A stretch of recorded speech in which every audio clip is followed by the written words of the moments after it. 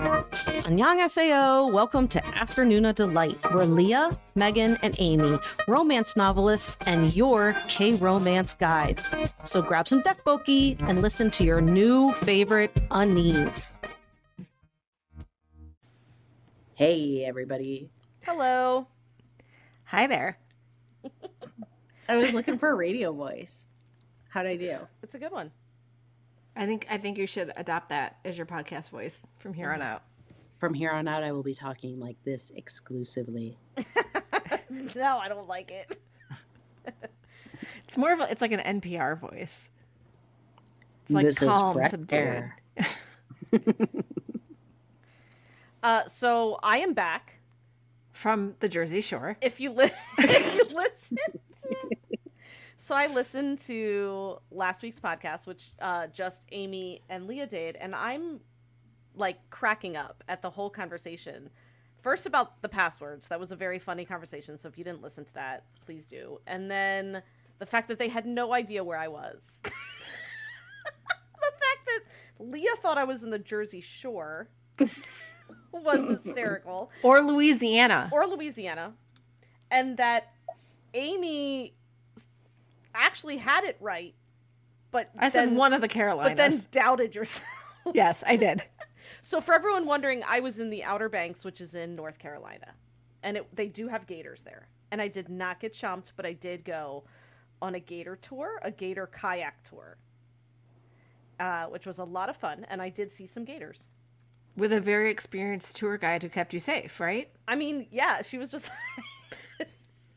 We had to wear life jackets. And that would save you from a gator for sure. Yeah, Was she hot though? Like I'm trying to picture. Like was this like a I put everything into a romance novel. Like was she in like a bikini and Daisy Dukes and like super hot barefoot, just like fuck these gators? So she was barefoot, which surprised me. She was like walking on these like river rocks barefoot, and I was like, oh, I mean, okay. And she had grown up there, so she was really familiar with the area, but I think she went to school in like Utah, Park City, Utah. That's where she goes to college, but obviously she was home for the summer, and that's her job in the summer. She does these gator tours. And she rode her kayak with her legs hanging out the side. Like zero shits. She wasn't scared of gators. I don't even think she wore a life jacket. So, I mean, and we were like eating on our kayaks too. We were like having a little Cliff Bar, but I guess the gators weren't interested in that. Who eats on a kayak? Why? I was hungry. So Did you have peanut butter crackers? I did. I had a Cliff Bar. And the kids had some granola bars. And how long was this gator tour that you had to have a snack in the kayak? Well, it was like 9 to 11. 2 whole hours. And that you couldn't go without a Cliff Bar. Well, this is the problem, is that we left at 7, got there at 8 when it was supposed to start, but we had to wait an hour until the storm passed. Did you snack in the car on the way there? No. Did you have breakfast? No, because it was hard. It was so early. So I needed to snack on my Cliff Bar in my kayak. Cliff Bars are so gross. I don't understand Cliff Bar eaters. Really? I like the Z bars, the kids ones. I like Cliff Bars. They taste like flavored dirt. I mean, they do. They have that like protein taste, but I'm gonna yuck your yum right now. No, it's okay. I don't think it's not like my kids love the kids ones. My kids love it too. My kids like dirt flavored bars that look like chocolate. They've been fooled, and so have you. I mean, it's just they're really nice in a pinch, when you're desperate for a snack on a kayak. Someday, when you find my body starving, like starved and dead, there'll be an unopened Cliff Bar now. The zombies won't get her. It'll be she's dying on the hill of I will not. Yeah, like fuck this Cliff Bar, which is a joke of because my son likes Cliff Bars quite a lot. Oh my god, are we gonna get sued? Am I gonna open us up to liability for Friff? You're allowed to say that you don't like something. Megan and I like Cliff Bars. Yeah, and we like Cliff Bars, so give us the sponsorship. We'll cut Lee out. I'm just kidding. Just don't take my house Cliff Bar. Yeah, it's okay. We're all right. Well, anyway, so that's where I was, but now I'm back. So thank you for holding down the fort.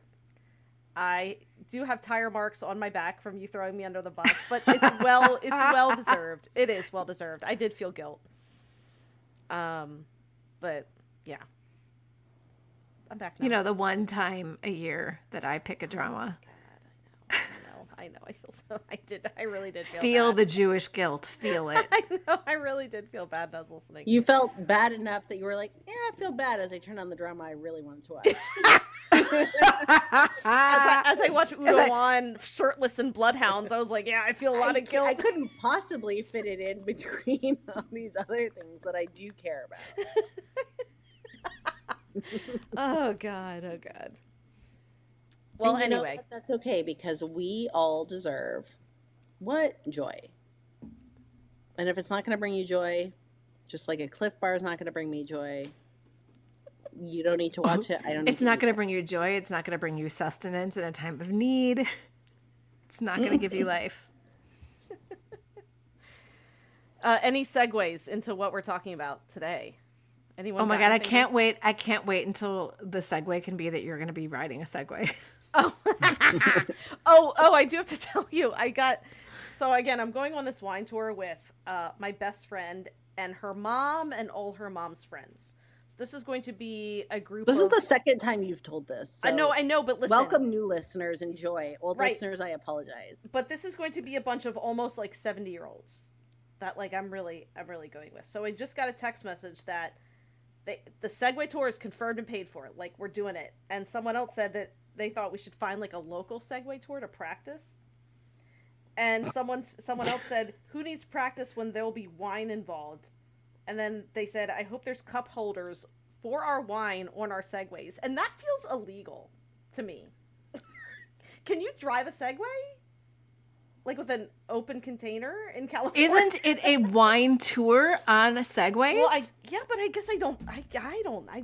So as I'm Googling this very question, yeah. Open container Segway, California, I have to say that there's a high part of me, like a large part, that wants to sneak up to Sonoma and watch this, get a Segway, and just be like, "Fuck you, bitches!" and like cut you off on a Segway.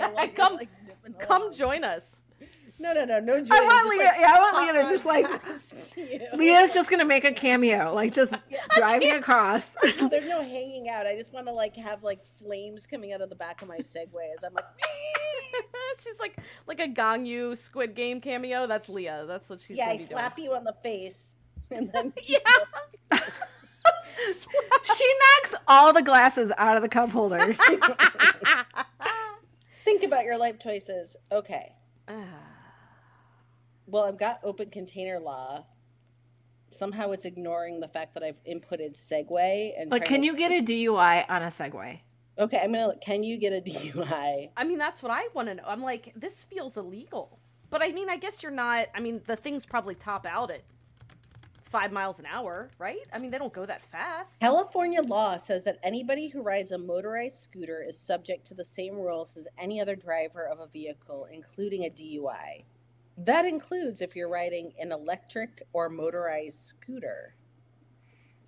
Can I just tell you what my search came up with? Because I didn't do it in California. I just wrote, can you get a DUI on a Segway? And the first thing that pops up is a website with the heading of, can you get a DUI on a bike?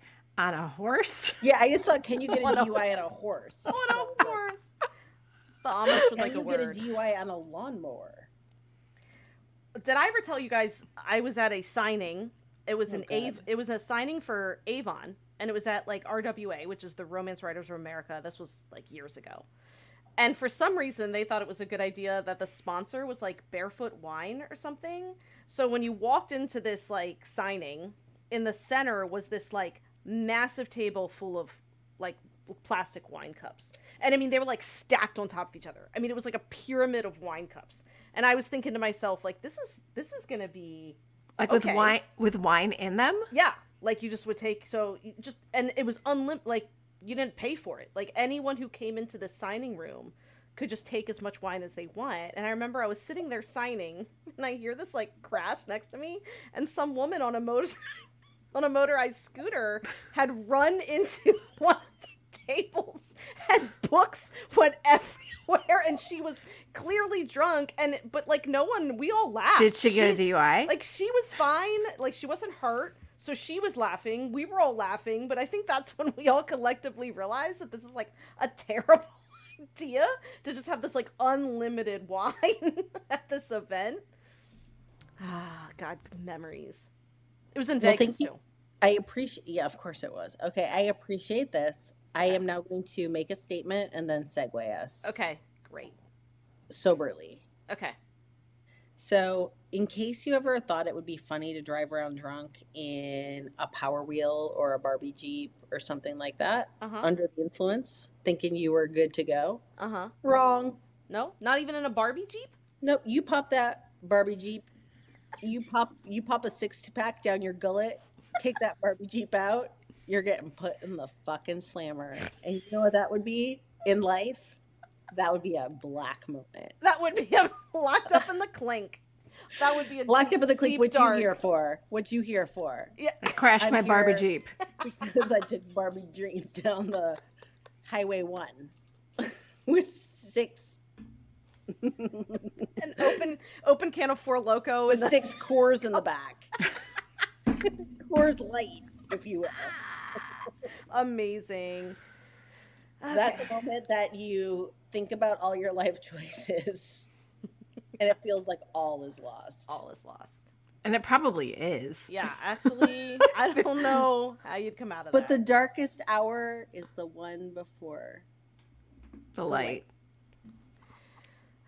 All right. So come with us on this journey today, friends. Yeah.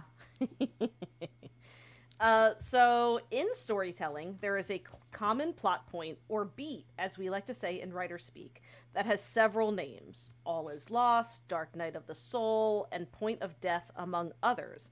But they all refer to the same thing that writers collectively refer to as the Black Moment. Blake Snyder, author of Save the Cat screenwriting techniques, describes this as the lowest point of the story. In an action or mystery... Actually, no. One of you can read that, and then the third one. In an action or mystery, the black moment occurs after the beat referred to as bad guys close in, where literal bad guys or the hero's flaws make life very hard for the hero. In the black moment, the main character has to self-reflect and see themselves honestly for the first time. According to John Truby, author of The Anatomy of Story, he says this is the most difficult and courageous act the hero performs in the entire story. In a romance, this is sad shower wallow time. Yeah, I like that. Gwen Hayes, author of Romancing the Beat, says this is when your character stares forlornly out a window while montages of romantic dates earlier in the story play out in their heads, while a sad song drones on in the background. Hayes makes an important note that we as writers are always striving to achieve. If the black moment comes from external plot points, your heroes are not learning anything.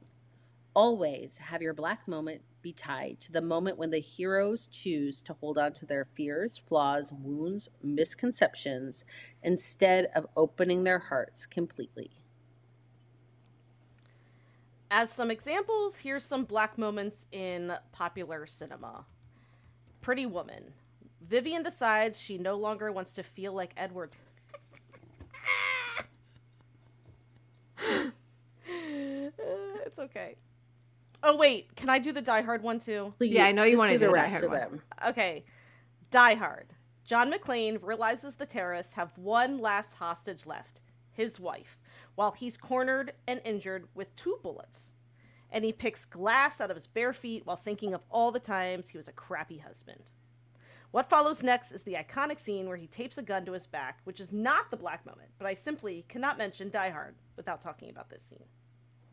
Amy would know this scene. It's a good scene. Die Hard. It's a good scene. I have. And then Little Miss Sunshine. After Grandpa dies and Dwayne finds out he's colorblind and therefore can't be the fighter pilot he wants to be, the van breaks down as like a third blow, leaving the family seemingly incapable of making it to Olive's pageant. So as you can see, those are like those are the dark moments of the story when the characters feel all is lost, and before again the dawn rises and good things happen. Yeah, we basically just want to feel like if it's a romance, they're never going to reach their happily ever after. And if it's not a romance, it just seems like they might die. Are they going to give up? Yeah. Yeah, or that. Where, like, if you're ever going to give up, this is the moment. Yeah.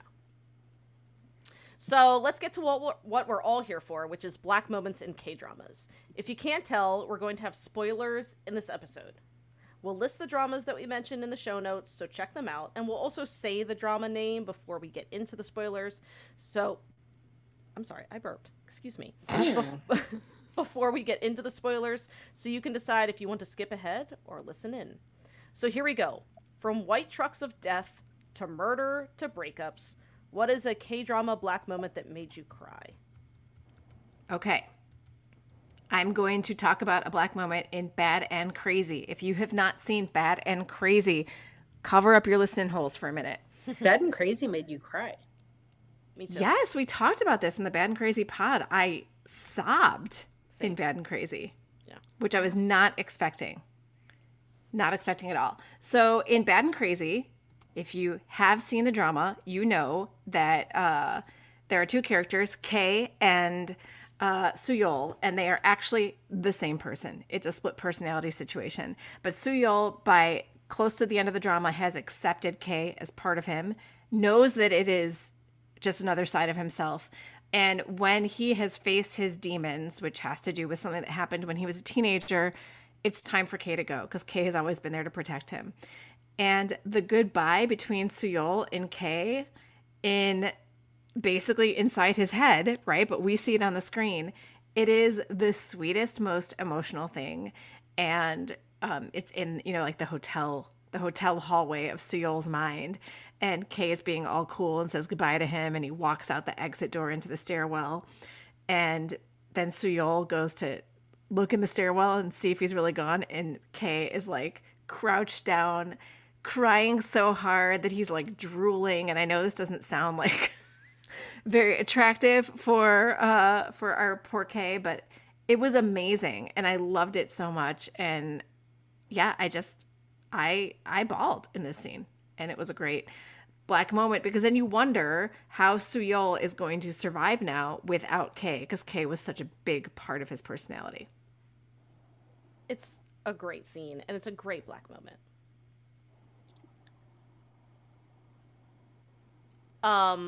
For me, I'm gonna actually, I was gonna mention both, but the first one I'll mention is Happiness. So I actually really did cry pretty hard at this. So Happiness is the zombie K-drama set in an apartment building in Seoul, and it stars Park Hyun-sik and Han Hyo-ju. And the moments, black moments where someone sacrifices for someone else are always going to get me. And that's exactly what happens in this drama. Yi-hyun sacrifices himself to get Sebom and some of the other residents of the apartment building to safety. So he's on the roof. He's with, I forget the other, who's on the roof with him. I think he's either like a zombie or he has I know he has a gun. I just can't remember if he was bitten or not. But he manages to get Sebom and the other residents to safety. And that's also when Sebom realizes he's been bitten. And so the black moment there is as the viewers, he's making this huge sacrifice. And I really thought he was going to die. I fully did not know. And I guess that's what got me for this drama too. Because I don't think I was watching it live, but I hadn't been spoiled, thank God. And I really thought he might die. So for me, that black moment was so dark because I was convinced he was going to get shot. He was going to die. And I didn't think we'd get an ATA, and we did. But that was when watching him make that sacrifice for her, and also like her face, the Sebom's like dawning horror that she realizes what he's doing and that she might never see him again, but yet she has to leave to help save the other residents as well. Ugh, just so heartbreaking. I really did feel, I was like, oh my god, all is lost, they're not gonna make it. It's a good scene. It is. It's a really good scene. I want to add to, just to go back a second, I feel like there can be more than one black moment too in a drama, because dramas kind of go up and down. Because I do, like, I'm feeling like if people have watched Bad and Crazy, they might be thinking that there are other black moments. Like there's a whole like murder situation, and I think there's a black moment there as well. But I think this was an emotional one because there was some acceptance, but then there was also he's giving up a part of himself, and how is he going to survive without it? Well, I think sometimes... So I want to push back on this. You really think there's more than one for a character? Like, not for an ensemble, but for a character, you think there's more than one black moment? Because I... Not for every character. No, I'm not saying, like, character... So I feel like in Bad and Crazy, there is an external black moment, and I feel like there's an internal black moment, and I don't feel like they were the same. I do think that there can be black moments, like, sometimes, too, I think there can be black moments for the romance that are also not necessarily the black moment. Because they're K-dramas. They're not, like, a singular... But there's other crisis beats. Like, if I have to, like, pull it out, that's what I'm saying. I feel like there's other crisis beats that, like, up the ante or ratchet it. But the black moment is, like, that internal...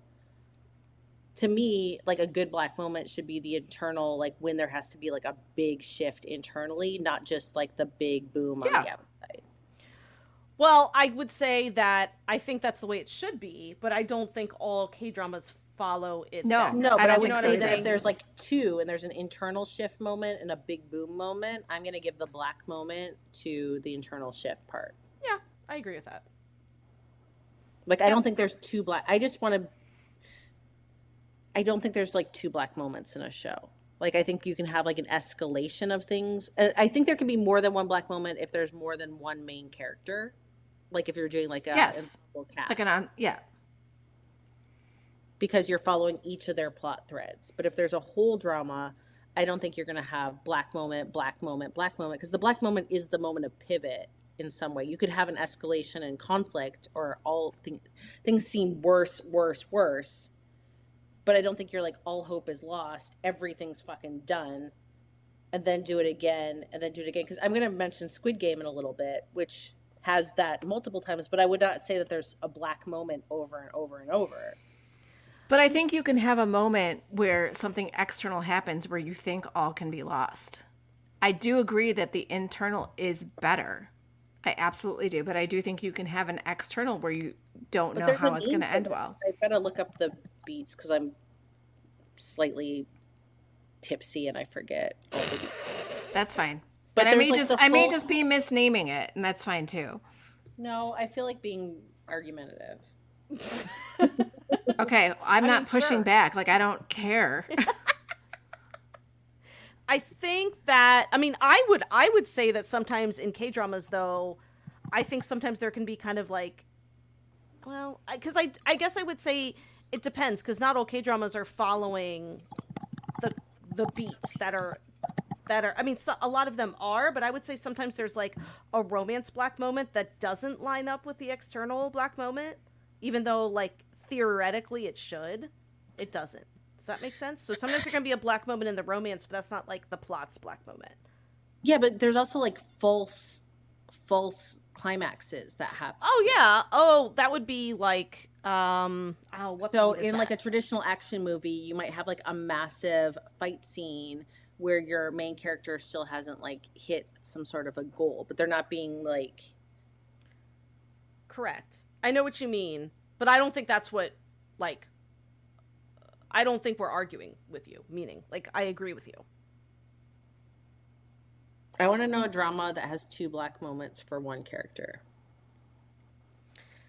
I would say some action dramas would, because I would say that, again, I wouldn't say there's two black moments. I would say sometimes they might have a black moment. Like, I think romances sometimes can have two, like, a romance that's an action drama can have maybe like a romance black moment, but then there's like an external conflict black moment. I wish I could think of one right now. I know, and that's what I'm trying to get at with with Bad and Crazy, because I don't think we have an emotional black moment when we have an external black moment, which is basically like, you know, like vanquishing the baddie type thing. And, you know, before you vanquish the baddie. So I don't know. But you can vanquish the baddie, but the real baddie is the one within, which is whatever the growth is that you have to have in your black moment. The real baddie is the one within.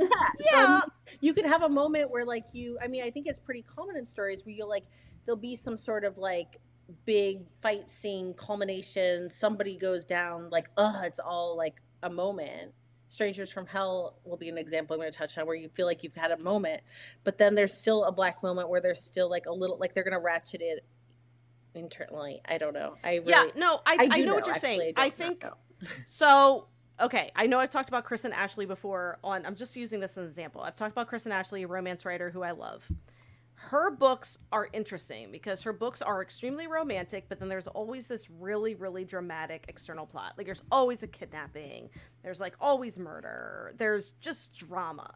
And her books follow an interesting pattern because she will often, she'll have a black moment within the romance. So that there's like all hope is lost. They're never going to be together. Oh my God.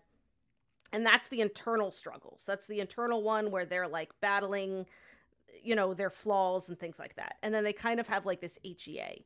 And then she brings in the outside conflict for this like last drama. And that's where one of them gets kidnapped.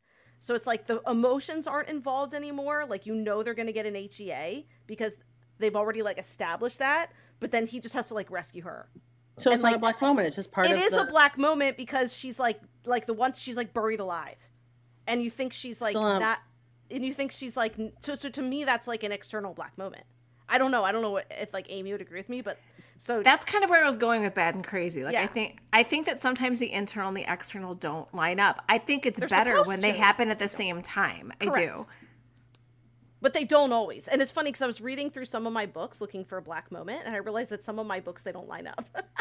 So I don't follow what Gwen Hayes tells me to do, but because some. I mean, it's not that I'm like the least structured, rigid person when it. Well, I mean, I guess not the least, but I mean, like, I don't feel like this is something I adhere to. I still just push back because, like, in Lord of the Rings, which who here hasn't watched? One of you has not read it. Which one of you have you both read them? I've read them. I've watched them. Yeah. Hello. So okay, this isn't Star Wars. Okay, I get confused. I know. So, okay. You know, at the end, they vanquish Sauron. Black fucking moment. Right. Okay? Like, black moment. They are going to lose. Then they beat Sauron. Then, at the very end, they hook on back to the Shire, where we have Saruman, the White Wizard, with Wormtongue, laying fucking waste to the Hobbit land in the Shire, and they have to like beat him again. But at that point, it's like not another black moment. It's like, I'm like, Tolkien, fucking end it. Like, we don't need to go back and have like mini Hobbit war. But it was just like this little blip on the end to the conflict. No, like, I wouldn't call that another black moment either. That's just another conflict tacked on. That was stupid. I mean, yeah, I would almost call that like, yeah, like it's not.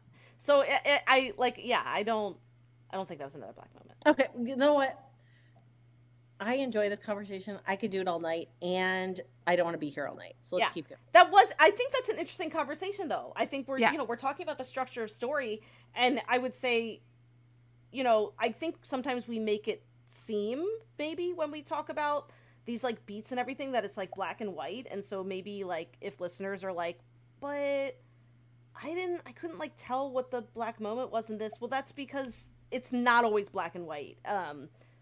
The way a story is structured, especially K-drama, when you have something stretched out over 16 episodes, there's going to be a lot of ebbs and flows in stories, and so it's not as linear as, say, like a contemporary romance book, which is much easier to plot out. And I shouldn't say easier, but it's going to follow a little bit more linear story structure, in my opinion, than, say, a K-drama. And there are some things, and we'll get into it later, like when we talk about gray moments and stuff, like there are some things that don't really do black moments, that they don't want it to get to the all is lost part. Yeah. And we'll talk about that too. Yeah. All right, so for right now, what's a black moment you didn't see coming? Well, wait, do you want to talk about one that made you cry? Oh. Or no? Sure. Okay. If we didn't even get to that, I haven't even finished answering the first You didn't. question. No, you didn't get to the one that made you cry, so we want to hear it. God. Okay. So You're like one eye is like not opening fully. Well, I didn't even realize we're not even it's through okay. the first question. I know, it's okay. A little bit of like, okay, gotta get this together. Yeah. So, okay. For me, I went with your favorites, LOLZ, Mr. Queen. And a moment that got me is at the end, they are basically waging a hopeful yet seemingly hopeless like retaking of power. And the premise of Mr. Queen is we have two people in one body. We have the actual queen, and then we have a chef from the future, Bang Huan. And some baddie there's a lot of intrigue that's happening. I'm not going to belabor us repeating it, but just know there's lots of intrigue. They're going back to try to retake power and be like the righteous leaders who care about people and want to do good. They get back to the palace, assassin on the roof, puts the gun towards the king.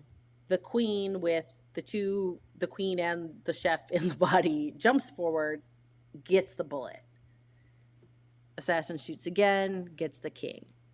They're both laying there in the courtyard of the palace, like bleeding out, little fingers inching towards each other, just like. Yeah. It's a good scene. And It is a good scene. I totally cried during it. And then we have Bang Huan wakes up in modern time, popping out of a coma, like boom. And I bawled. God. That is a really good scene. It is. It's a good scene. And part of the reason it's a black moment was like everything, like, are they going to die? What's going to happen? There's two people in this body. Who's going to live? Who's going to die? What's going to happen? And I really, at that point, was all in on the Bang Huan love affair with the king. Like, I felt like at this point we were almost like going into like some sort of like post-gender love story. And so I was very invested. And when he got kicked out of the body, I was really sad because I was all in. I'm just going to give an honorable mention for Love Between Fairy and Devil. I'm not really actually going to get into the black moment because it's really convoluted, but it's another one where a character sacrifices for the person they love.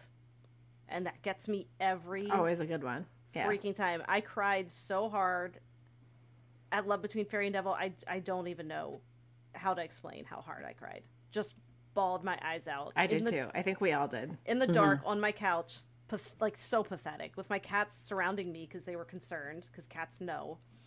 And it's just such a good one. All right, now I'll ask the question. Okay.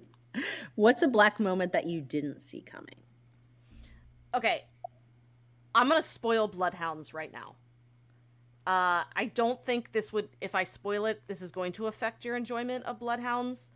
But I need to spoil it. So Bloodhounds is Wu Do-wan, Yi Sang-yi. They are kind of like amateur boxers. And essentially they're in a fight with a loan shark, because the loan shark is has threatened Wu Do-wan's mother, and they also realize he's threatening like a lot of the lower social or lower economic status people in the neighborhood. And they get help from like kind of like a rich benefactor to fight this loan shark, but he's older, he's in a wheelchair, but he's got these like two assassins, sort of like knife assassins that work for him. And you know not everyone's gonna make it. Like, you know that the drama is gearing up for the black moment.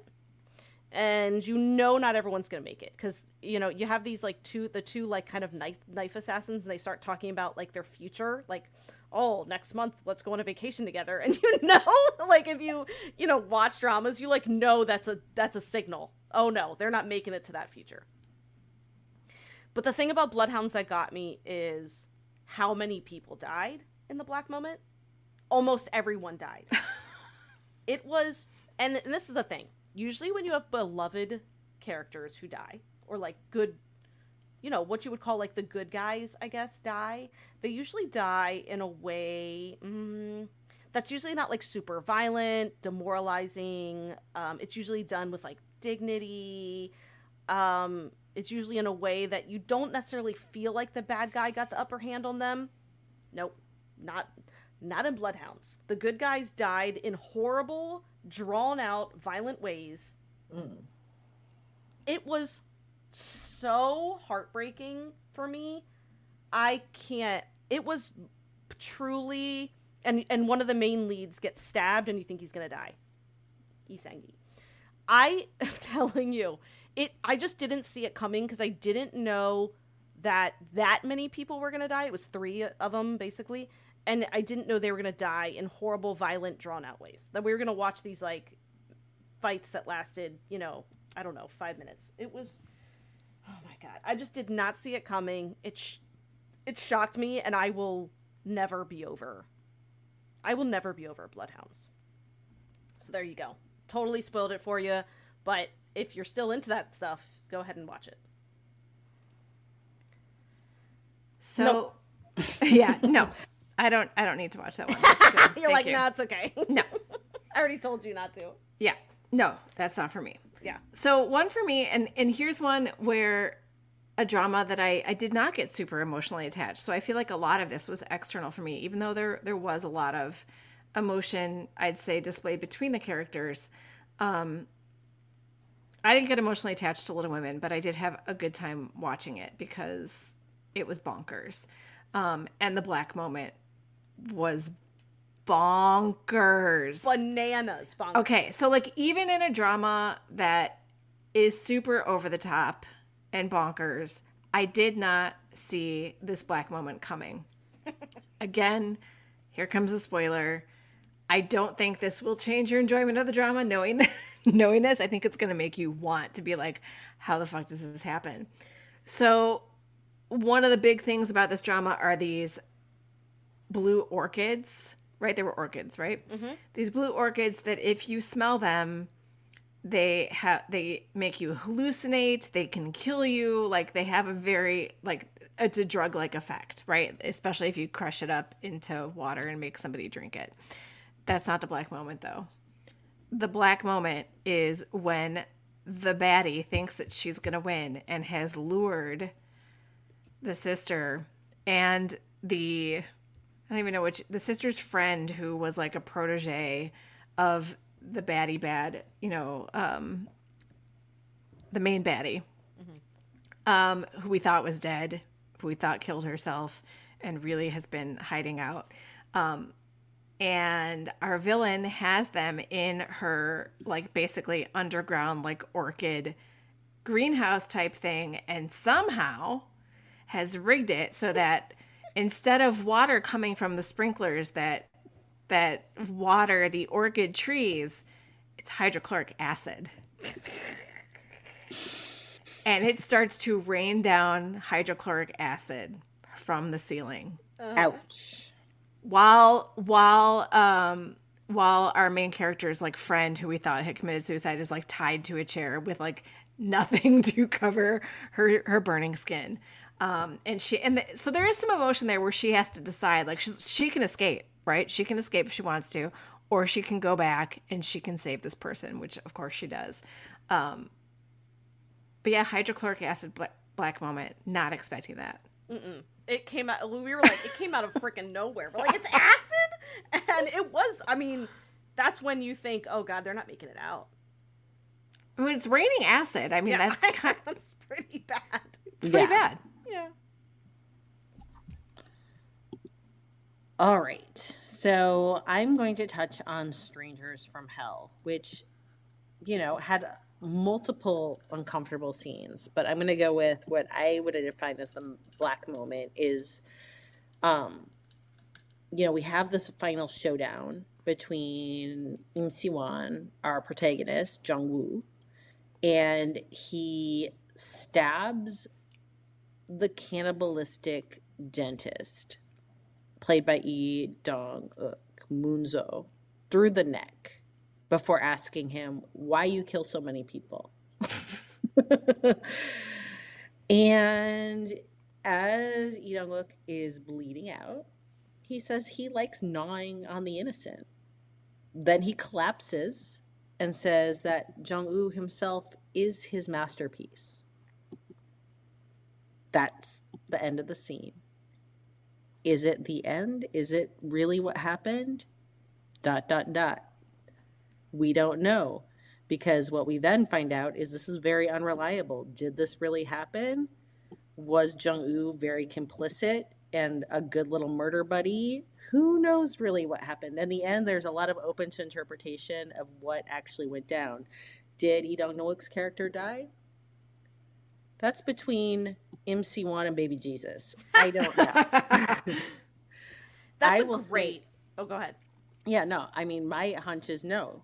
Lee Dong-wook is not dead at all. It's a great black moment. It is. Yeah, it is. And it's good because it's a black moment. It feels like all hope is lost. Then we hit a resolution point, and then we flip into the uncertainty at the very, very end when you're like, actually, I don't know anything. Yeah. It's great. That's a good one. So what's a romance drama that had a well-plotted black moment a la Romancing the Beat, which is, again, Gwen Hayes has a great book, and it's kind of what we were talking about before, which obviously the external and romance, like black moments, occur at the same time. They're interwoven. It all comes together. So what's one that you guys like? I forgot to answer this one. Okay. Leah, you can go. Yeah. So I'm going to go with Eighth Sense, which is a K-drama BL. And I liked this for a number of reasons why I thought it was felt like a very classic black moment.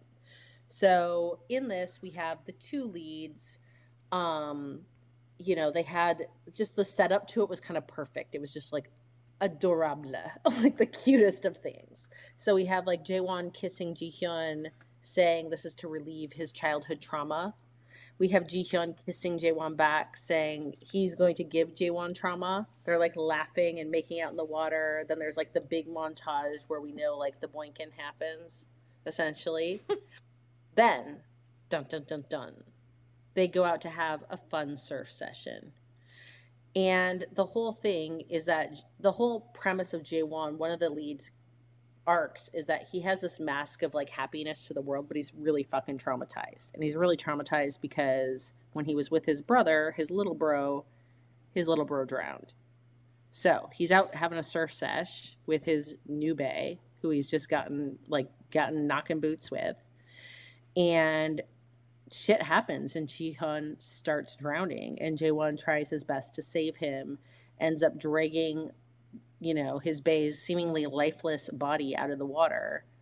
And the next thing we know, we just see at the end of the episode, Jaewon sitting at a beach by himself, like looking out to sea. Is Jihyun dead? What happened? But I mean, I knew he wasn't dead, but it was like, it was a good moment of like, after that, we had a lot, like after that, because you have a choice with a black moment. Like sometimes you might rally and actualize and go for it. And in this case, we had an unraveling. Like basically what happens was like, it was like, yes, everything's happening. We are in love. We're going to actually have sex. Fun, dead. Oh shit. It's like all my trauma points hitting. I'm going into hard retreat.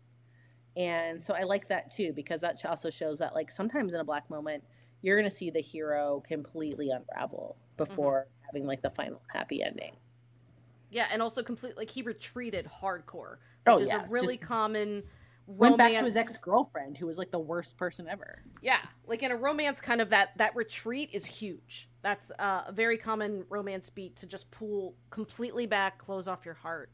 And that's exactly what Jaewon did after that. To protect everyone, including the love of his life. I know. And that's always like, there's nothing more romance than that. It's such a good romance. So I'm going to talk about Mad for Each Other, So I actually, we don't talk about this drama a lot, which I'm sad because I really love it. But Mad for Each Other is a very interesting drama. So both leads are in therapy. The male lead has anger issues, and he's essentially been like on a break from his job, a forced break. And the female lead has a really sad story. She was horribly abused by her ex-boyfriend. And it's basically completely shattered her. I mean, her confidence, her self, her just everything. It's heartbreaking. And they're neighbors, and they kind of sort of bond.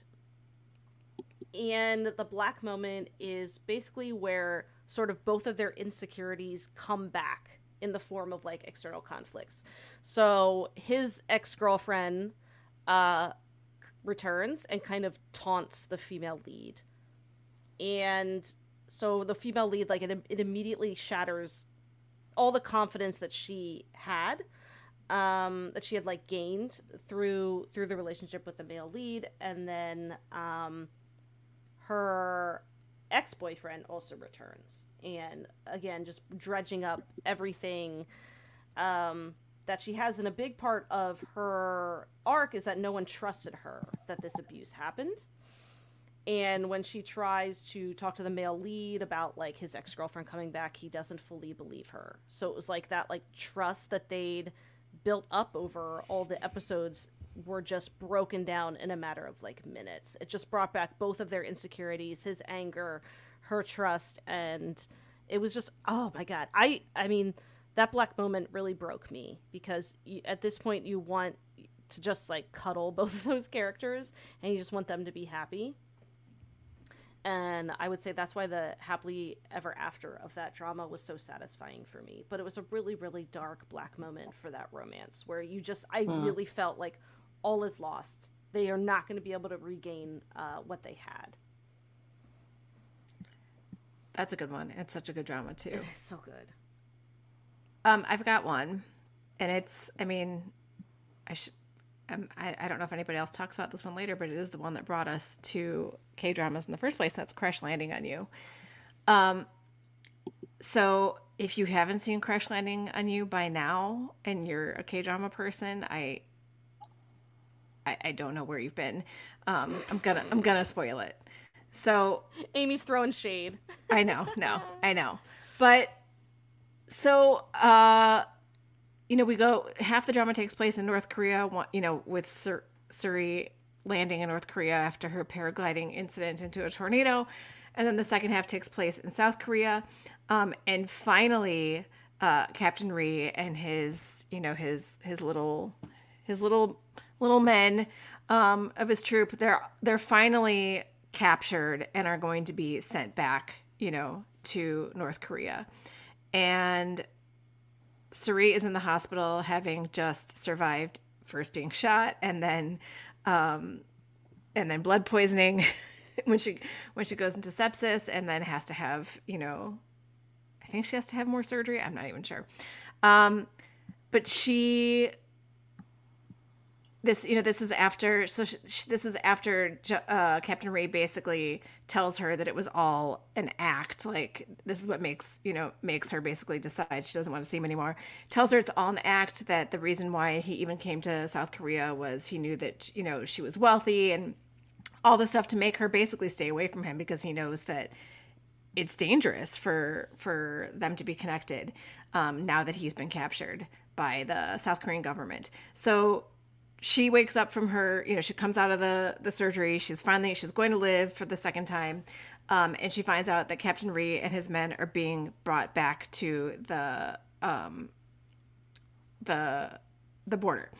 And her mom says, "Are you going to go see him to say goodbye?" And she's like, "No." And she's like, "He stood by your window when you were in that glass cased room, whatever that was. He stood there until you woke up. Like, he was there for days." And she's like, "What?" And so then they race to meet him at the border, and he's in handcuffs, and she's running after surgery, and run to like say their goodbye, because who knows when the fuck they're ever going to see each other again. Like, talk about a black moment. They get to say their goodbye, but then you're like, what the hell? They're never going to see each other again. External. But also, the internal that goes with that is, how are these two going to behave afterwards? Like, you guys are talking about, like, you know, sometimes the behavior is to retreat, and they both could have done that. She could have retreated back into her little, like, I don't connect with anybody, I don't do anything, I don't trust anyone.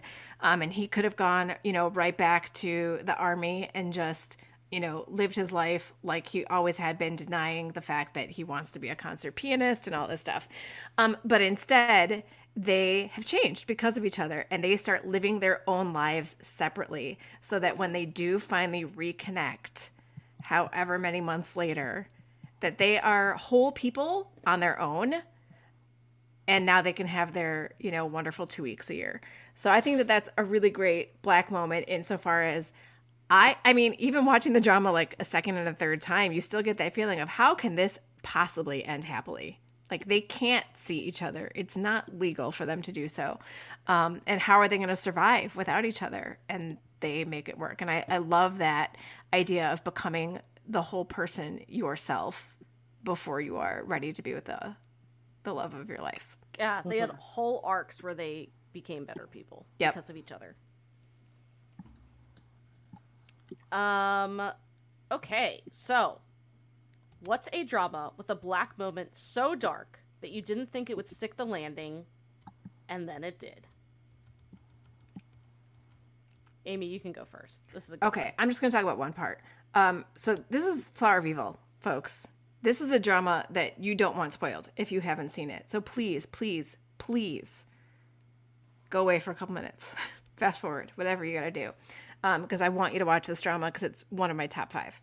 So Flower of Evil has a lot of twists and turns, but finally, towards the end, our hero, I'm going to say the name wrong, our hero, who's been going by Baek Hee-sung, is really Do Hyun-soo. Like, he's been going under an assumed identity for reasons. We're not going to get into that. But he's fighting, you know, he's fighting the good fight at the end, you know, with the baddie or whatever. And he gets shot in the head. And your first thought is, how are we going to survive this? Like, you get shot. Like, that's a terrible thing. He survives, but the best use of the amnesia trope ever is in this drama. So he survives, but he has amnesia. He does not remember his wife or his child, who both love him and miss him. And this whole drama, he has been questioning whether or not he is a psychopath, because it is this great, I mean, we can get into this whole like nature and nurture argument, because he was raised by a psychopathic murderous father, who tried to basically make him the mirror of himself. So it is this question of, was he raised to be a psychopath? Is it the nurture, or was he born a psychopath? Does he really not feel emotions? All this stuff. And the reason why this is the greatest use of the amnesia trope is because, you know, talk about like the soul backpack or whatever you want to call it.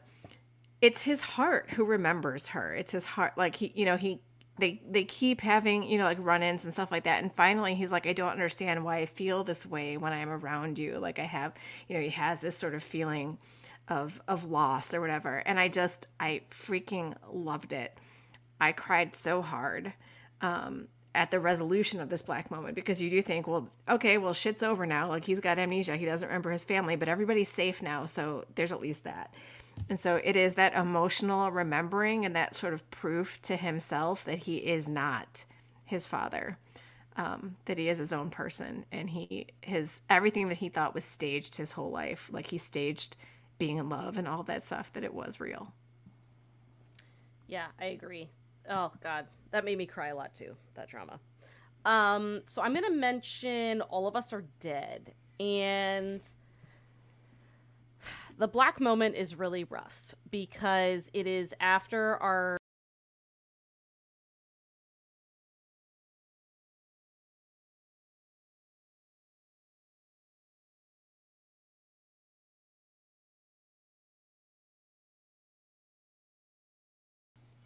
So the black moment occurs after our beloved Chong-san has died. He again has sacrificed. See, it's always the black sacrifice. Yeah, it's the sacrifice. So he sacrifices himself, basically.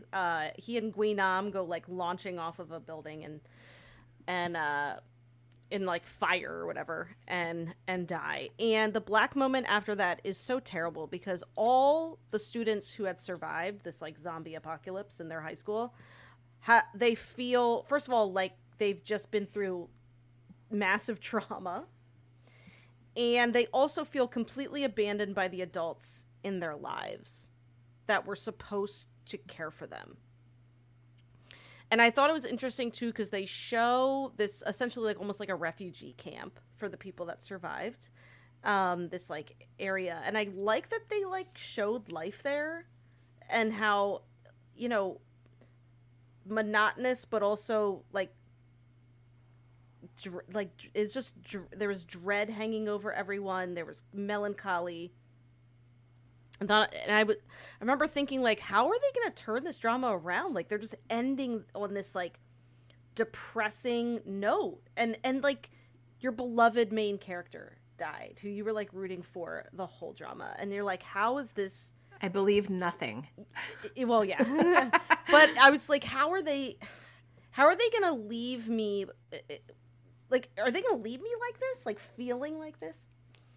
And then they turned it around. They return. A bunch of the students are like, you know what? We're going to go back to the school. We're going to go back to that last place. And she like tries to find Chong-san, the female lead. Of course, she does not find him. But they leave it on this hopeful note because they find one of the students who had been bitten but not turned into a zombie was there, still alive, and she's like superhuman. And they all sit around this like fire and talk like friends. And there's this just like hope sort of. And it's like done in such a way that it just shocked me that they were able to leave me with this feeling of hope when I had just watched, you know, like 12 episodes of death and trauma from zombies. You know what I mean? Right. I just thought the black moment was so dark. I didn't think they were going to be able to give me any sort of like happy feeling, and then the drama managed to do that, and that's one of the reasons I love it so much. So here's a question when we're talking about, okay, what is the black moment, and can there be more than one?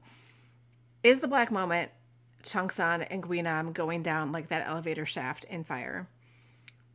Is that when we think all is lost, or is the black moment when the helicopter comes and then leaves? I would say no. When the helicopter comes and leaves, I think that is just one of those kind of I have to look it up. I think that's like, and I'm confusing what came before the other two, so that's why I'm not sure. No, I consider the helicopter just like a setback plot point.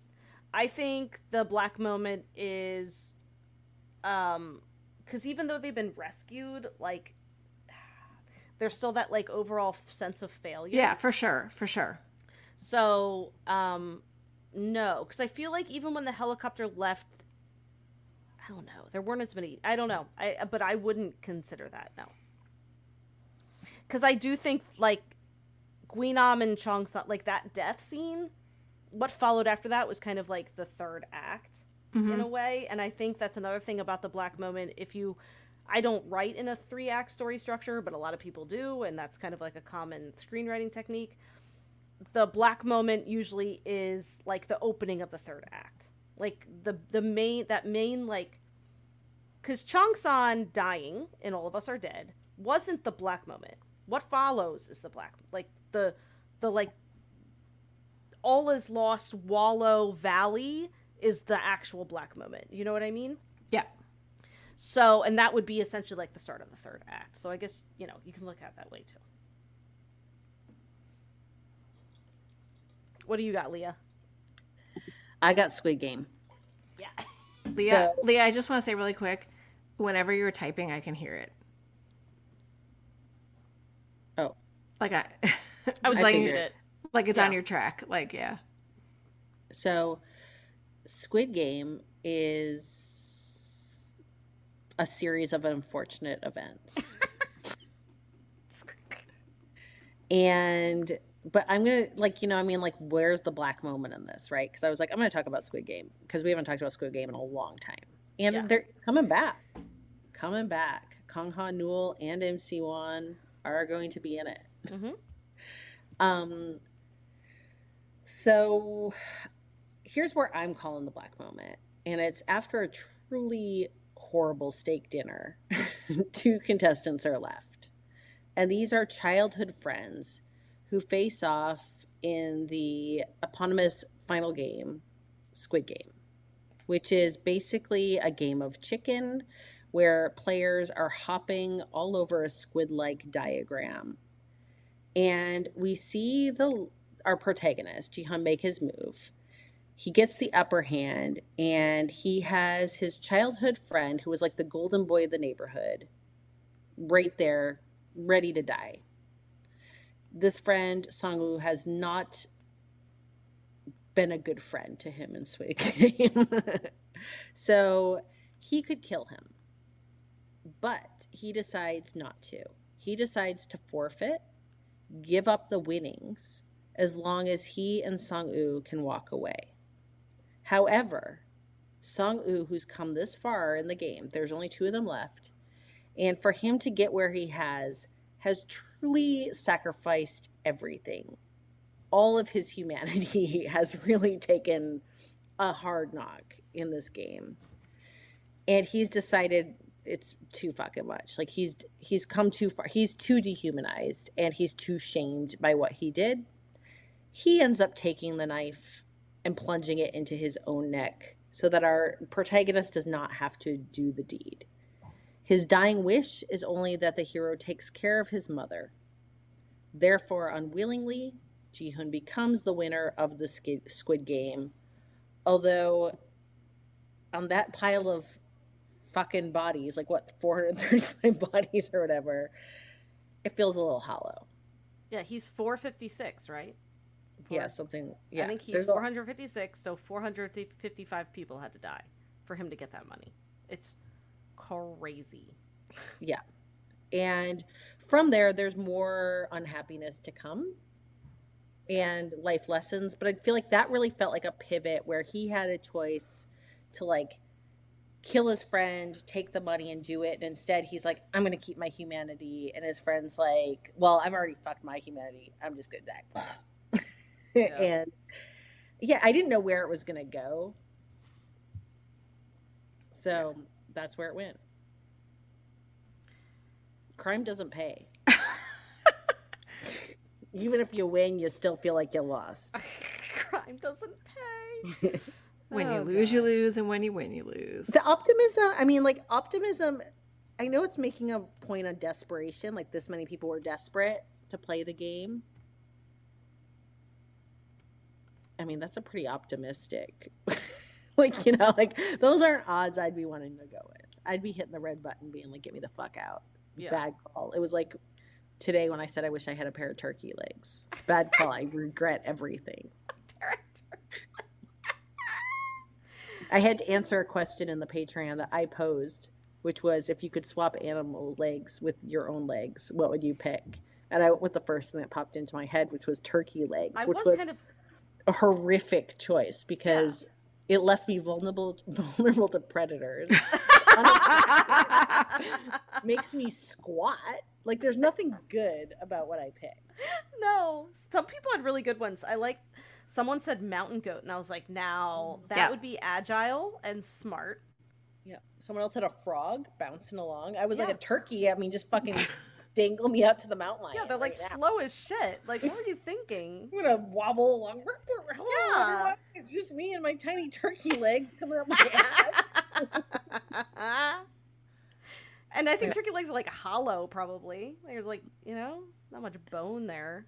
It'd be a black moment to wake up with a pair of turkey legs. Very black moment. And then you're like staring out the window thinking of all the times you had with all the times you didn't have turkey legs. And there's a sad song in the background. Then when you put the human legs on the animals, then you have a turkey with my leg.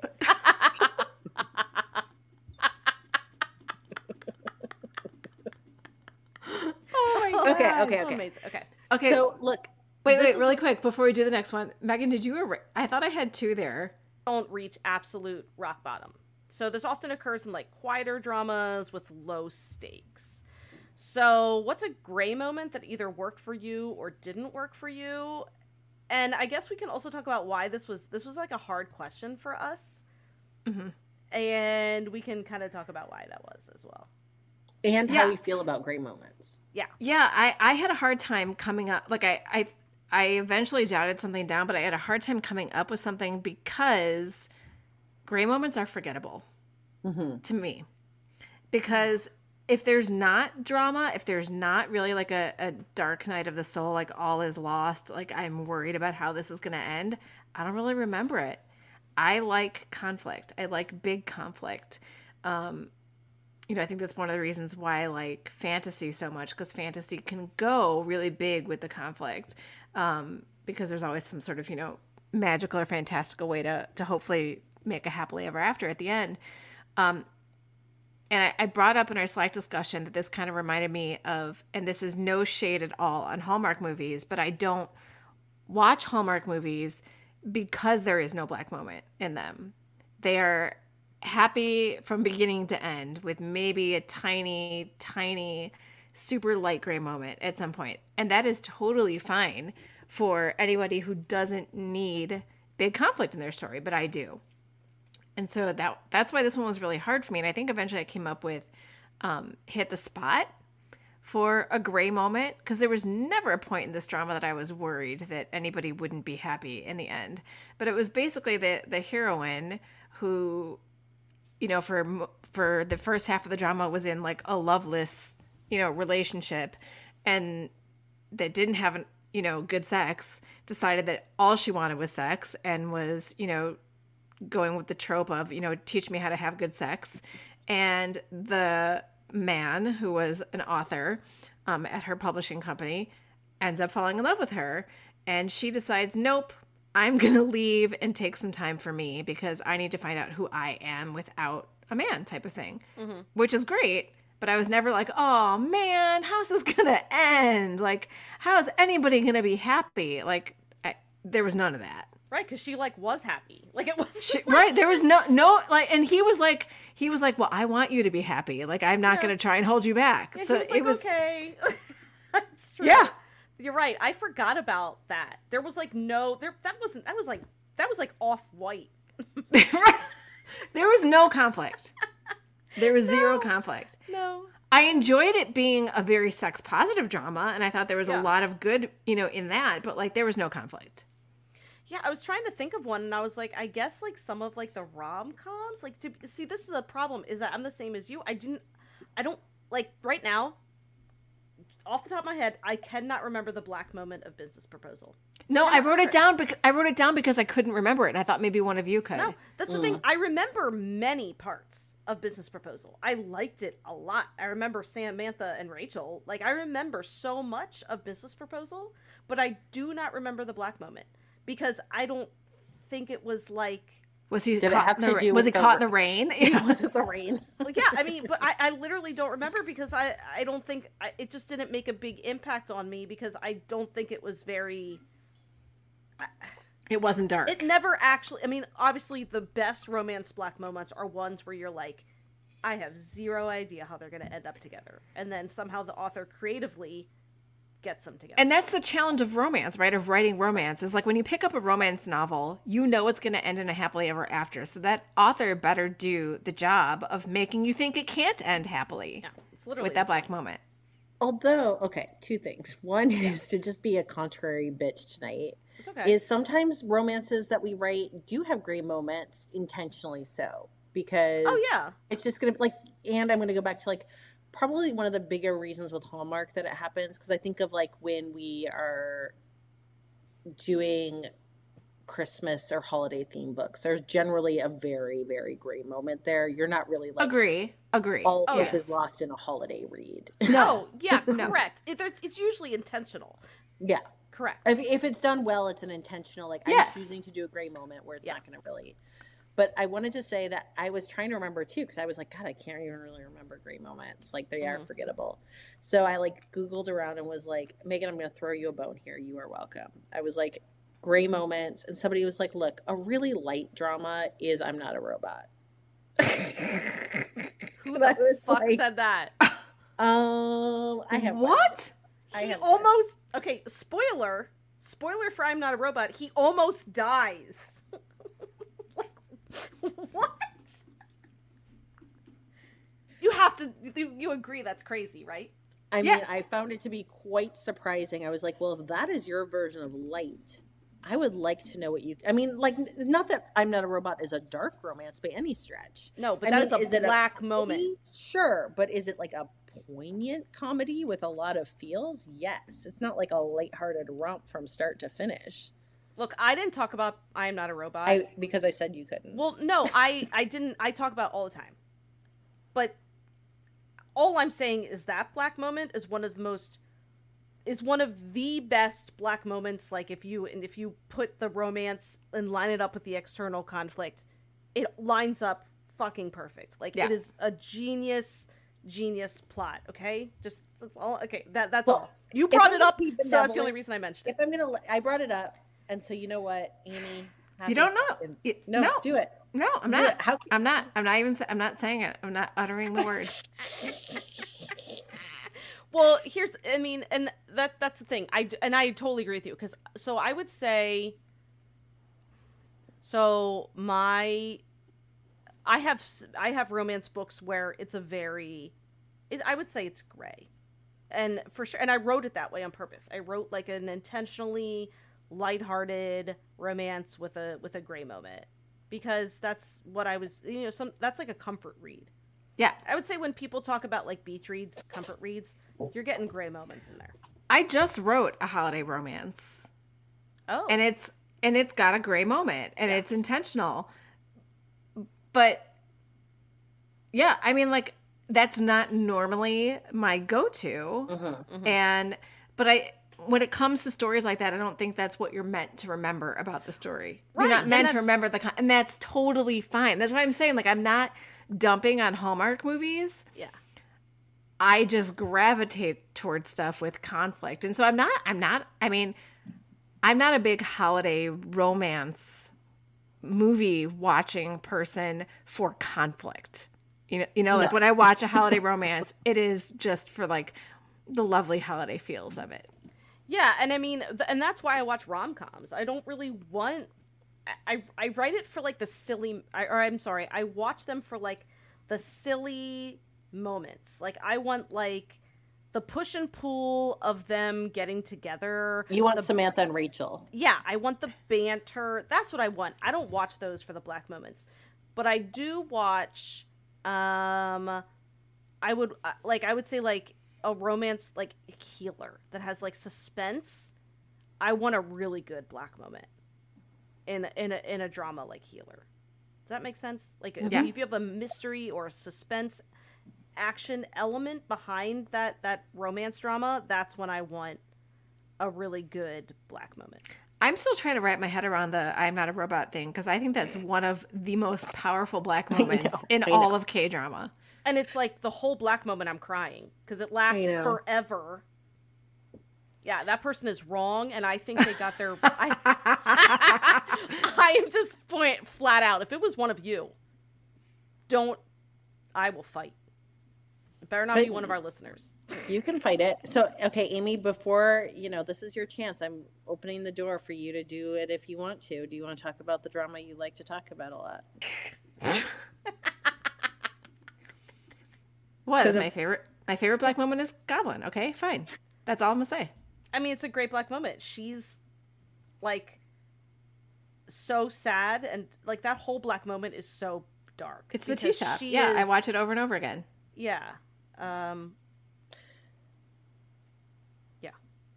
That's all. It's good. It's all right.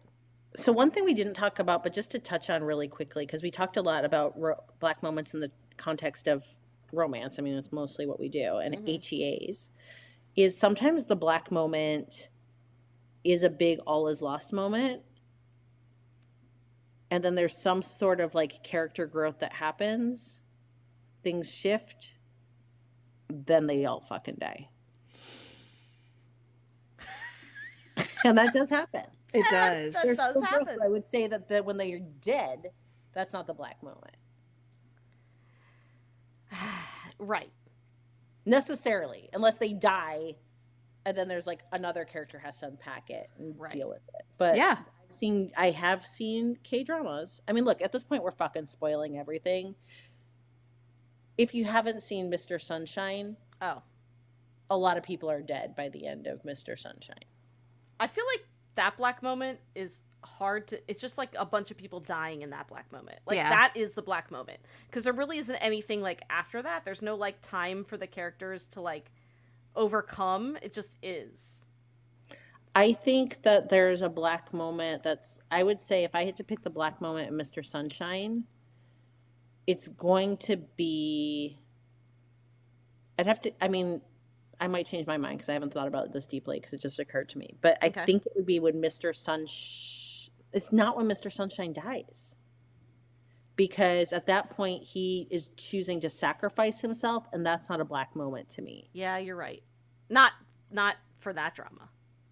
No. I mean, at that point, like, he's doing, like, he's like, I'm going to save the heroine. I'm going to go off. There's no all is lost. How are we going to survive this? Like, he's going to die. Mm-hmm. Yeah. And so I think it's more early before they all, I mean, that's why I think it actually is a little bit more before they all start to die, when they kind of are like waging, like, there's some point within like their final ops to like oversee everything before, like, it's somewhere further back, because by the time Mr. Sunshine dies, it's an act of love. You're right. And when Gu Dongmei dies, it is an act of, like, you see him basically go into the afterlife, looking back at his body being torn apart as he's like, well, I'm at peace out, like, my body. And then before that, we see Si-hung, who is sacrificing himself for everyone as they're beating him alive, and he's laughing and trying to still be a jokester as they like beat him into like a bloody piece of marmalade. So black moment in any of those, it's like, no, they've already made their choice. Like, that's their choice. Like, they've chosen these like heroic deaths almost. It's like when they have to make that choice. So I think I said at the beginning that, this beat follows after the bad guys close in, then there's a climax. And then, so I would say in this instance, they kind of like, the bad guys close in and that's the black moment. Mm-hmm. Like when they all sort of come to, because I think at that point there's like, they know all is lost. And so all three of them collectively make the decision, well, this is what I'm going to do. Right. And then during essentially like the climax, so it's the beats are shifted. But I'm almost wondering if, like in I'm just pulling up the name so I don't butcher it, because so in Kudohina, there's like maybe something where in Kudohina, it's not her death either, I guess. It might be kind of, but it's around there, which is like 4 deaths back, where, she's the first of the main characters to go on the long bridge tonight. And she's piggybacking on Gu Dongmei, the angry samurai, and is like, FYI, I did really vibe on you. Oh. Stop. I know. Stop. I know. With her one shoe. Ugh. Anyway. Yeah, so I guess my point is just that, like, you can have a black moment and deaths after, because I found, like, all of them dying sad, horrifically sad, and I'm not quite sure if I would place that as the black moment, because I guess it depends on whose eyes you're looking through as far as like the story there, right? Yeah. Like if you're looking at this at Goei Shin's story, then it is because really everybody's doing this for her and for her cause, right? So then it's like, well, how is she going to survive all of this? Like, how is this going to end well for her? And we do see like how it does, right? So I think it's like a domino effect Black moment of like all of the bad things happening, and then thinking to yourself, well, okay, so what's the happy ending to this drama, if there is one, kind of thing. And there may not need, in that one, there's not always one, but it's a hopeful ending. Yeah, this one is hopeful. It's not like Strangers from Hell where you have the Black moment and then the very end is like, oh, it's a lot like, it's less clear, but it's more Usual Suspect-ish. And that you're like, oh shit. Did the person who just like got through the whole thing, like, did I just get fucked, like hoodwinked that whole time? Right. Was it like an unreliable narrator for the entire thing? Mm-hmm. It's funny because actually I was trying to think of, like, for the script, I was trying to think of popular, Black moments in cinema that, like, were easy to pull out. And I thought of Usual Suspects, but I was sort of, like, having a hard time figuring out where it was. Because Usual Suspects, again, I feel like that there's a domino of murder. Yeah, it's like right. written, just that's, and again, when you have an unreliable narrator type thing, I think that's a whole other sort of situation, because then when you get to the end and you're questioning everything you just experienced, it's fun stuff. But yeah, I'm not sure what you consider the Black moment then. I mean, it's kind of fun to think, though. It's kind of fun to, like, go back through and be like, okay, well, where... Because the whole part of the Black moment, obviously, is the main character has experienced a massive failure or setback that makes them think they're not going to reach their goal. And a lot of times... And so the Black moment is when they need to either be honest with themselves, they need to reconfigure their goals, and then... like the final climax. So that's when there's a final battle. But then do you get to the end and realize, oh, wait a minute, Kaiser Sose is the main character. Like, right. You know what I mean? Like that's the whole thing. So weird. Sorry, I just spoiled Usual Suspects. It's like a 30-year-old movie. Like, go see it if you haven't yet. But like, yeah, I mean that's and I think that's a really cool thing. Like I love that, where you're like, well, wait a minute. I was watching the whole thing through the wrong person's eyes. Right. And so that's why I look at Mr. Sunshine, and I look at it as who's the person who sort of, quote unquote, wins at the end, survives, and it's A Shin. And so then I look at it through her eyes, and I think it is like a domino effect of like everybody losing for her. Yeah. So kind of falling in line with that conversation, what's a Black moment that had us thinking it wouldn't end well, and yet we held out hope only for it to end tragically? And for this one, I said, it could even be like a subplot or a sub-romance or something like that. So I'm going to skip back to Crash Landing on You for a second here. And it's Sedan and Gu Sung-joon. And so, like, talk about like a character switch, right? Like, he sacrifices himself to go save her. She's kidnapped because of him. And it is this awesome, like, warehouse gunfight where he walks in like a fucking badass and just starts wasting. He does. All of the bad guys, like wasting them. Love it. But then he gets shot. And because of the way this drama had gone, because we had Yoon Suri get shot, we had Caption Ri get shot and survive. So I'm like, well, Gu Sung-joon's going to pull out of this. But he does not. He dies in the ambulance. But we have the... So it is for Sedan, like, how the fuck do you survive this when you find... Like, you have spent the entire drama trying to force a man who doesn't love you to marry you, only to finally fall in love and know what real love is for like an hour, and then he dies. And it's like, talk about Dark Night of the Soul, like, how is she going to survive this? And because Sedan is a fucking badass herself, like, she basically like grabs life by the fucking balls after this and is like, I am going to live for me, like, from here on out. And it's an awesome ending, as far as awesome endings can come from, having the love of your life for like a hot minute and then they die. look, I didn't know what Moon Lovers. I'm going to do Moon Lovers. I knew Moon Lovers was controversial. I didn't know what it was going to do. So Moon Lovers. When you watched it, you mean? Yeah, like I didn't know. Like I knew it was a controversial ending, but like, what does that mean? Right. So essentially, what Moon Lovers has at the end is the king. Has gone through a lot of effort to get with his lady love, but she's never going to be the queen and can never give him an heir. So he finally relents to reason and power and decides, you know what? I'm always going to love my lady love. She's always going to be like number one in my heart, but I'm going to go and fuck my sister and get her pregnant. Sister who's always loved him too. So sister gets what she thinks she wants, which is she gets the ring on her finger of her brother. But then it's like womp womp. He actually doesn't really love you. He loves the heroine played by IU. So I use pregnant. And she's like, nope's out. IU out.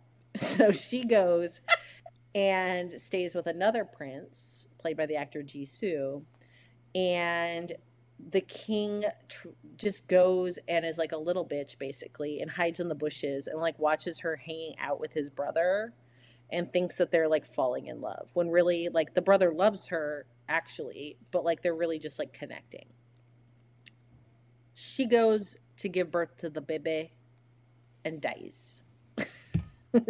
So then you're like, oh shit, man, like now what? Like now what? The heroine's fucking dead. Like, not like, what do we do? But it's not over till it's over. So she wakes up in her contemporary body with amnesia, doesn't remember anything, and is just going about her daily life. And that's how that ends. So, I mean, I can get to where we go for resolution, but basically the black moment is the heroine fucking dies and gets yeeted to the modern day.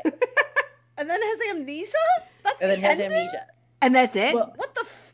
Well, no, that's not completely it. Then she goes to a museum after like a year or so of like living in the modern world.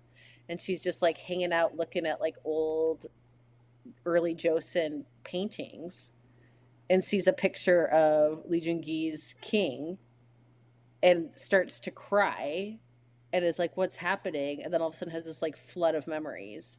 And that's her ending. And his is realizing that he has a flash forward to where he's going for a sad walk and comes across his brother who's got this cute little girl with him. Fucking figures out pretty quickly, like, that's my baby.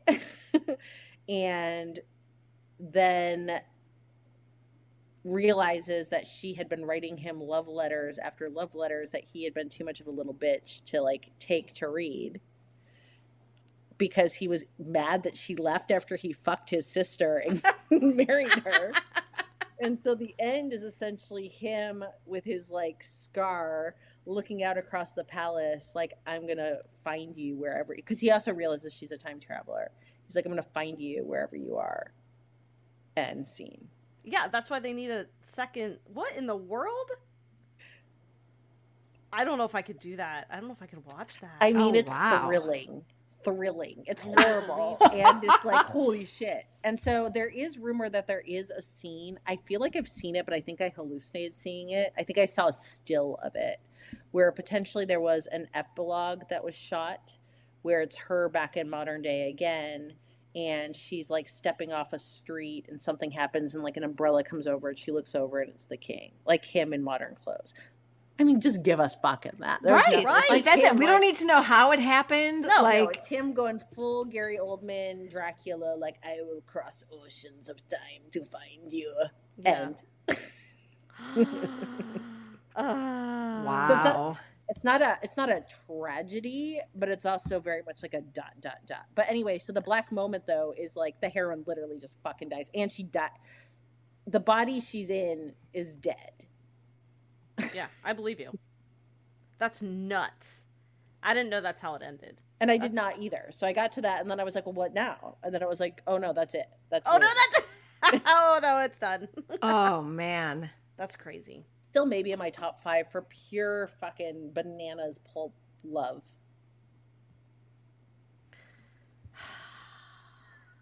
Well, that's Black Moments, everybody. Yeah. I mean, geez.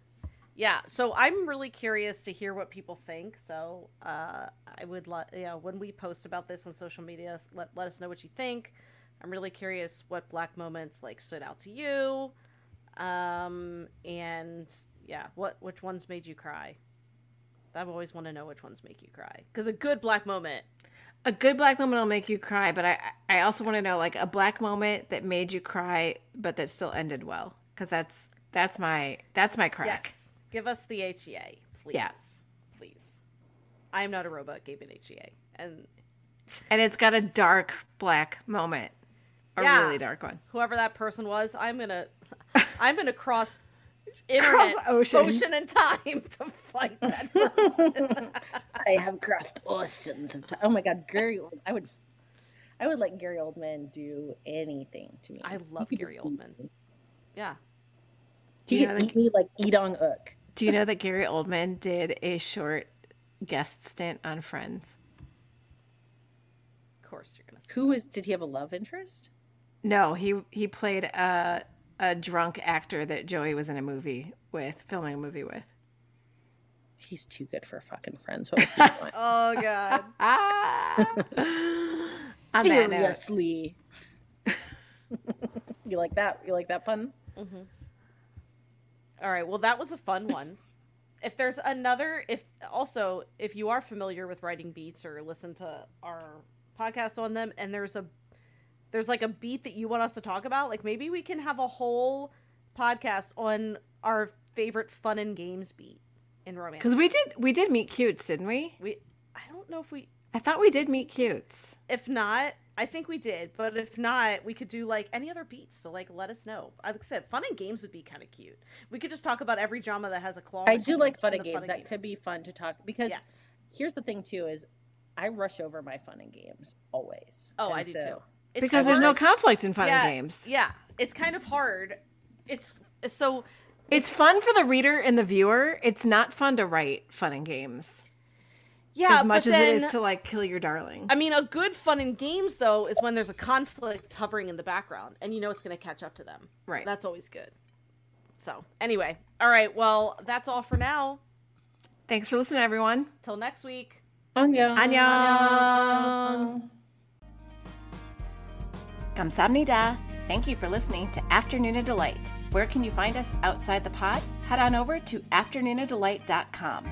That's AFTERNOONADELIGHT.com. You'll find links to all our social media, our book recs, K-pop and K-skincare recs, and if you want even more Afternoon of Delight, because really who doesn't, you can join our Patreon, where you can choose the patron level that's right for you. Join in daily K-drama conversations, listen to bonus podcast episodes just for patrons, and participate in our monthly live K-drama support group via Zoom. We can't wait for you to be a part of the community. Until next time, annyeong!